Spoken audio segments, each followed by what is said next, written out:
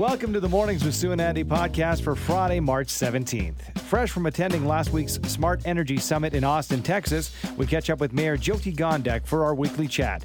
Of course, we asked the mayor for her takeaways on the summit and her thoughts on what sort of an impact the newly approved Safe Spaces bylaw will have on the city. It's been a busy week stateside with the Silicon Valley Bank collapse and the U.S. banking system in the spotlight overall. Global News Washington Bureau Chief Jackson Proskow joins us with the latest and details on the U.S. drone that was downed earlier this week by a Russian fighter jet. And finally, a watering hole in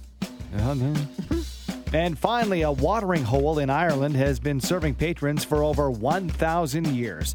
We head across the pond to Sean's Bar, the world's oldest pub, to see just how the Irish celebrate St. Patrick's Day. This week, City Council voted to approve the Safe Spaces bylaw. With details on this and all the latest news from City Hall, we're joined this morning by Mayor Jyoti Gondek. Good morning, Madam Mayor. Good morning, Sue and Andy, and happy St. Patrick's Day. Happy St. Patrick's Day to you as well. Before we talk about the important Calgary news, overshadowing that is the tragedy that took place in Edmonton early yesterday. And I know you had sent your condolences to the Edmonton police force and the families of the fallen officers. But it sure brings home the daily dangers of our first responders, doesn't it? It absolutely does. And, you know, to the families of Constable Travis Jordan and Constable Brett Ryan, as well as their Edmonton Police Service, I am so saddened to hear about this tragic news and the sorrow everyone must be feeling and the trauma that everyone's experiencing. Those who have been through this type of a loss before, and frankly, just being in service and knowing that every time you go to a call, you don't know how it's going to end. It's devastating. It is devastating, and I'm sure we'll be hearing more about it, Mayor Gondek. Let's switch gears and talk about what Sue mentioned, bringing you in. The Safe Spaces bylaw been approved by City Council. Why is this an important issue to you, and how do you balance the need for safe spaces outside public buildings with the right to protest? That's a really good question, and the one thing that we try to stress is that we are not stopping anyone from gathering, demonstrating, having a rally, having a protest. What we've asked is that people do it at a distance that allows families and individuals to access public spaces without feeling intimidated or threatened by a group of people right at the door. So it's just a request for people to move back to allow for safe entry. But I think it was important that, you know, you and a handful of the councillors were really outspoken about it and felt very strongly, obviously, that this was important, that people, you know, were making others feel unsafe and getting into places where children were. And just, I think it really was giving Calgary a very bad look. So I'm really glad that council made this decision quite personally. Thank you, Sue. It was not an easy conversation. It was a very heavy day for everyone, and I think the message we managed to deliver is that Calgary is a place where everyone is welcome, and you have the right to access public spaces in a safe manner. Right. Let's talk about downtown revitalization. A round table with many names that Calgarians and Albertans would know for that matter, taking place yesterday. What can you tell us that came out of this, and what is the goal? The goal is to make sure that everyone is speaking the same language and understanding the significance of the downtown revitalization strategy. And sometimes there's conversations that are held, you know, between one individual and another, and it becomes a bit of a game of telephone, and it's everyone's interpretation of the conversation. So we just put everybody in the same room, talked about our priorities, and delivered a message that we have a shared vision and a shared strategy for how to get Calgary back on track and the things that are significant to us. And I was very happy that we had three ministers with us. We had members of the private sector, members from post-secondary, and members from the housing sector, and we all delivered the same message to the provincial government. They were incredibly receptive, positive conversation. So is it sort of more about, you know, we need more money to make all this be realized, to revitalize a downtown like Calgary's that was once so robust, but now, you know, it's really taken a kicking and we need to do something about it. So is this just getting everybody on the same page, or is it a bit of an ask for money, or what does it look like behind the doors?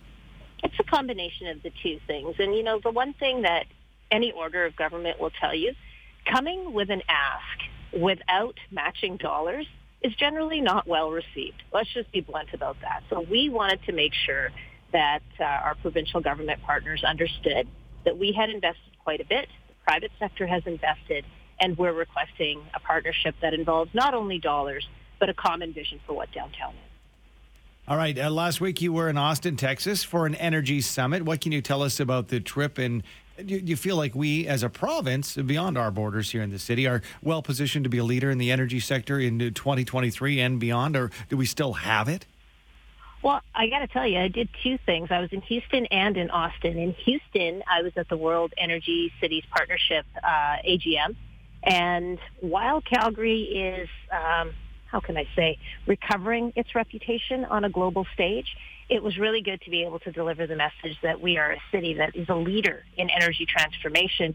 We've been transitioning methods and systems in the energy sector over time. That's been happening for decades. So we're past transition. We're well into transformation. That was very well received. But I have to say, there were still people that were a little bit judgy about our focus on conventional oil and gas, and I was able to dispel that myth and say we have energy security for people right now as well as into the future. So it was a good opportunity to get us back on track. And then I was in Austin for South by Southwest, where I was able to, very proudly talk about the role of Minecraft in the school system and how Calgary was the leader in incorporating a little bit of gaming as an educational tool to allow children to understand how they can help build great cities. So really successful trip. I didn't even know that was a thing. My kids love Minecraft. That means they're set up for the future then. Oh, it's amazing. And when there's teams entering their submissions about how they would activate downtown spaces or redo a park, the creativity and the compassion of these students is unbelievable. They are always talking about building a welcoming and inclusive city, as well as focusing on what the business district looks like and what the environmental impacts are. They get it. We've been talking a lot, not just in the past few months, but past couple of years, in fact, Madam Mayor, about affordable housing. And it seems like we've had some great announcements down to office conversions to historic buildings in the city of Calgary being turned into housing. What can you tell us about where we're at and what more needs to be done? Well, we had a great announcement just a couple of days ago with the Barron Building downtown, which, by the way, is also featured in The Last of Us. Yes. There's an opportunity to provide housing there. They are still figuring out the model to see if any component of it will be affordable housing or market-based affordability. But many of our conversion projects have included affordable housing. I can tell you that the city is an active partner in making sure that we are doing better in this regard. We had the announcement a few weeks ago of $6 million for Indigenous housing programs. We also partnered with the Homeless Foundation and United Way to offer people access to grants for first and last month's rent. Yesterday at a committee meeting, we talked about how do we take underutilized parcels of city-owned land and convert them into multiple-use sites where there could be a component of affordable housing, there could be green space. We can do so much. We just have to look at this differently. Mayor, you opened the door mentioning The Last of Us. So I wanted to just officially ask you if you could please call your people today and see if we can get Pedro Pascal and maybe Bella Ramsey as well as our 2023 Calgary Stampede Parade Marshals. What do you think about that? Sue and Andy, just for you, I'm going to hang up here and call Bella directly. Perfect. And see what she has to say. I will call Pedro, you call Bella, and we'll see if we can't get this organized. Takes out the legwork. Sounds like a plan. Don't you think that they would be the perfect Stampede Parade Marshals? I think we'd have a lot of fun. I think so, too. It's a great show, and I think it's bringing lots of notoriety to Calgary, so fantastic. Thank you so much. Happy St. Paddy's Day. To you as well. Have a great weekend. Thank you. That is Calgary Mayor Jyoti Gondek. The U.S. banking system has been in the spotlight this week following the collapse of the Silicon Valley Bank. With details on this and everything happening stateside, we are joined by Jackson Proskow, Global News Washington Bureau Chief. Good morning to you, Jackson. Good morning and happy Friday. Happy Friday to you. Yeah, banking, kind of in news headlines scattered across the globe at this point, but it seemed to have all started with that Silicon Valley Bank and perhaps a crisis on the horizon. How concerned are U.S. regulators? Yeah, they're trying to say that essentially there is no need for panic here, that the banking system is secure, that it's being shored up by other banks and by actions being taken by the Treasury Department and the Fed. But at the end of the day, there was a significant amount of concern that the collapse of Silicon Valley Bank could spark some sort of broader contagion across the banking sector and lead to a run on banks across the country. And so what we've seen is about $165 billion in borrowing from the Fed by American banks over the past week to really shore up their deposits. We're also seeing banks step in to prop up other banks in this country because there are a few others, including one called First Republic, that are sort of teetering on the brink. But big picture, the markets seemed to recover yesterday. And right now, it feels like they've got this contained. Certainly, though, the markets have been jittery. They've been up and down all week long. And what's happening in Europe with Credit Suisse is certainly raising concerns that it's not over yet. Jackson, let's change topics a little bit. This was an interesting one story about a U.S. drone downed by a Russian jet this week. Sounds like the Russian jets were sort of tracking it and then ran into it intentionally. Is that what we know at this point? That's certainly what the Pentagon is saying. They say that Russia took deliberate and aggressive maneuvers against the drone, which was patrolling over international waters. They released video which showed two Russian jets dumping fuel on the drone, and one seemed to collide with the rear propeller, the engine of the drone, which resulted in the U.S. bringing it down in international waters in the Black Sea. There's sort of questions right now as to whether Russia or the U.S. will be successful in recovering that drone, but the U.S. says any sensitive data has already been wiped from the systems inside of it. Still, it really shows the danger of an escalation here as the war in Ukraine continues to rage, and both Russia and the U.S. are, operating in the same airspace. There's always the potential for conflict, and Russia is essentially saying that the U.S. has no right to be patrolling over the Black Sea, even though they're established international waters. So lots to watch there, and continues to add to sort of the tense situation play out. And I should say that we will probably see more of that on display next week when Chinese President Xi Jinping travels to Moscow for a meeting with Vladimir Putin. And of course, shoring up the alliance between China and Russia has been a real concern for the U.S. and NATO. Not clear how far China's commitments go, but as we know, China could step in and provide military aid to Russia for the invasion in Ukraine. And on another front, but similar, which I would think would be a concern for the United States, is news out of North Korea that they want to be testing an ICBM, intercontinental ballistic missile, to kind of show defiance against not just South Korea, but the U.S. So another front to be concerned about, Jackson. Yeah, absolutely. North Korea continues these tests. There continues to be increasing tension in the region, and sort of a question as to where it all leads, although I don't think there's much of a sense that things are headed for escalation, more just North Korea showing essentially what it can do. Jackson, the attack on women's rights to abortion in Texas continues to be in the headlines. What's the latest on this approved abortion pill that some groups want pulled? Yeah, so what's happening right now is a judge in Texas is debating whether or not to revoke the FDA authorization for mifepristone, which is one of two drugs used in medically induced abortions. Medically induced abortions with no surgical procedure make up more than half of pregnancy terminations in the United States. They're very common. This pill has been in use for more than 20 years. You can get it through the mail, prescribed by telehealth. It's that common. But what's happened is the way the court system works in the U.S., a conservative Christian group has found a jurisdiction in a remote part of Texas where there is a conservative judge who has made anti-abortion statements in the past. They've essentially found an excuse to get this on his docket in that jurisdiction in hopes that he will strike down the FDA's authorization for this drug nationwide. Now, we should point out, no matter which side wins in this, it is all but certain to be appealed, probably up to and including the Supreme Court. The bigger picture question in all of this is, does a judge have the right to override or, deauthorize a drug that has been approved by regulators in this country? And there are all sorts of implications if that is upheld. Implications, for example, for other drugs to do with sexual and reproductive health, contraceptives. These are all things that could be in jeopardy if this ruling stands.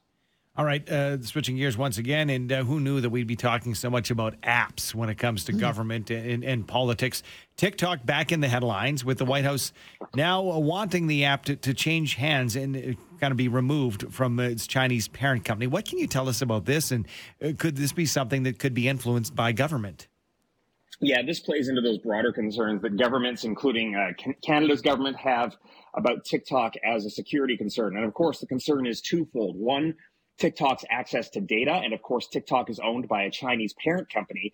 And China has a national security law that says that Chinese companies can be compelled to turn over user data to the Chinese government. So this has long been a security concern. And of course, the other issue is that TikTok is so widely used in the West, and yet it's controlled by a Chinese company, that there are concerns, of course, that the platform could be used to spread information, disinformation, change narratives. So these are all big picture concerns. The Biden administration is essentially saying to TikTok, look, your Chinese parent company has to sell you off and sever ties, or you will be banned at a national scale in the U.S., not just on government devices. They do have the authority to do that. It seems like they may be headed down that path regardless, because at the end of the day, as long as there is some tie back to China, it's very hard for TikTok to say it is not bound by Chinese law. TikTok has unveiled a plan. They call it Project Texas, which would be to move all of the American user data to Texas, firewall it off from China. But at the end of the day, as long as there's that link back to China, the concern remains that, hey, the data could be shipped back there. Jackson, on behalf of meteorologist Andrew Schultz, weather continues to be a story on both sides of the United States. Yes, it does. Can I tell you, the cherry blossoms are in full bloom here in Washington, weeks ahead of schedule, Wow. Which is, not necessarily good news. But yeah, California is really taking the brunt of this, right? Historic amounts of snow and rain, lots of concern about that historic amount of snow, what happens when the rain moves in and when the weather warms up, because we're transitioning to an El Nino year, which means warmer temperatures, that a rapid melt of that snowpack could see catastrophic flooding. How much snow are we talking? We are talking snow that in Lake Tahoe is up to the top of the chairlifts. Like the chairs themselves are actually buried in the snow because it's that deep. Just before we let you go, it happens to be St. Paddy's Day, as I'm sure you're well aware, Jackson, and a big deal in Boston. I'm wondering, in Washington, what is it like as far as St. Paddy's Day? Is it recognized and celebrated? Well, President Joe Biden loves to tout his Irish heritage. In fact, he's headed to Ireland himself in early April. He will be celebrating the day today, but no, they don't dye the Potomac green here, unfortunately. Sadly, not as big a deal as Boston here. Well, I hope that you have at least one green beer today, Jackson. Thank you so much for joining us, and happy St. Patrick's Day to you.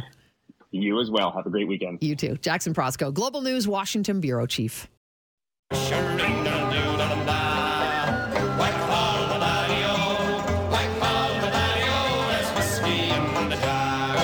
The world's oldest bar is right where you'd expect it to be, in Ireland. For over 1,000 years, Sean's Bar has served up local patrons in St. Athlone County, Ireland.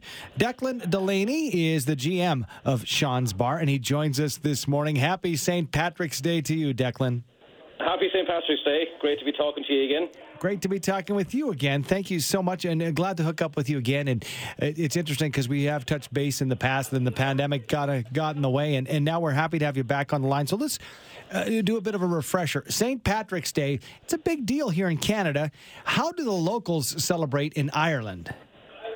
Well, we just do it the old-fashioned way, and just plenty of pints. I suppose it's really started the last couple of days already, the days leading up to St. Patrick's Day. So, it's like a little holiday, and people are out and enjoying themselves.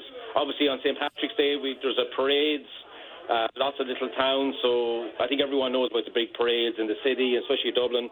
But every little town and little village has a parade of some description. So it's a family day as well. Firstly, a lot of people get out and about with the kids and everything else, and then as soon as the parades are over, people can drop off the kids and into the pub then after. Sean, the music. Yeah, I love that idea. And everyone, whether you're Irish or not, everyone on St. Patrick's Day becomes Irish. So for us here in Canada, everybody wears green. We put shamrocks all over us. We put green in our beer. What do you do to celebrate any of those? Well, that's one thing we don't do. We don't put green in anything. Our beer is sacrosanct, so we're very precious about that. But we do everything else. Plenty of music, lots of just good time, I suppose. It's just people, families getting together and drinking. But as I say, we don't put no colouring in the drink. Well, everyone will be wearing green. They're green, the Ireland jerseys, scarves, hats, painting, and all that sort of stuff. Yeah, well, I'll tell you what, you can't keep the green food coloring on the shelf here in Canada over the next 24 hours. And it's interesting because you see that green twice Declan, once in your beer, and then you see it maybe a little later that evening somewhere. But anyway, besides us doing foolish things by coloring our beer green, are there any foods associated to celebrate St. Paddy's Day? Not so much. I mean, we do like a good traditional stew, and it's especially good when you're drinking lots. It's sort of, as we say over here, it's good soakage. It soaks up the beer a little bit. A good lamb stew, as we call it, mammy stew. What we're all reared on at home, that's what we all sort of had. So that would be sort of the traditional, I suppose, dish that you'd have as well on the day. Keep it nice and simple, because you don't want to have anything too spicy or anything, especially with a lot of beer like that. So you want to keep it as wholesome with some good potatoes as well. You don't want to overcomplicate it. But if you're having enough Guinness, well, we always say there's eating and drinking in Guinness, so you don't need too much food. It is chewy, Declan. It is chewy. Let's talk about your pub, Sean's Bar in Ireland. It's the world's our oldest. So how do we even know that? Give us some proof that this is the oldest pub. Well, the pub itself, I suppose, it's been thoroughly researched right through the years and has an official dating back to 900 AD. If for a lot of visitors or for anyone who's passed through Athlone, we're halfway between Dublin and Galway, so we're a really ideal spot for people to stop off. And we give people little talks and the little history chats. So we have old walls here in the pub. And those old walls we're called wattle and wicker, or they're also called wattle and daub. And what that is hazel sticks that are interwoven with horsehair and clay and mud. And those old walls, when they were discovered by Sean, those old walls were dated by the National Museum of Ireland back to 900 AD. And we're also certified as well by the Guinness Book of World Records. So if anyone coming in, you'll see part of the old wall still on display, and you'll also see 900 AD. We're also listed by it was a French museum who have a list of the oldest businesses per country, and there's a whole map of it. So it's every country in the world with their oldest business. So we're down as the oldest continuous business in operation, dating back to 900 AD. So lot of historians, there's famous historians over the years who've written much about it. It's all been researched. So we've great fun here. Anyone stopping by, we give everyone a little chat, as well as when they're enjoying their pint or their Irish coffee, and we sort of share a few stories with that. And Declan, I know that the hospitality business can be quite fickle. I mean, even here in Calgary, a restaurant can open up and within the year be shut down. So with that sort of history, beyond the structure, beyond the walls and the stories, I'm guessing your clientele, you have people who came when they were little with their parents, and now they might be grandparents or great-grandparents. Do you have a lot of the same faces coming by? Oh, yeah, a lot of the same faces. And those old people, especially people living locally, will tell us all the names and the old stories of people who've come and gone before us, So sometimes they know more of the history than you do yourself. So exactly, they would have learned from their parents, and they would have come in here. And I suppose anyone for coming into Sean's now, even today, in the old par, we have traditional music every night of the year. And then we have a huge beer garden at the back, and there'll be a different type of music, maybe a little bit more suited to younger people.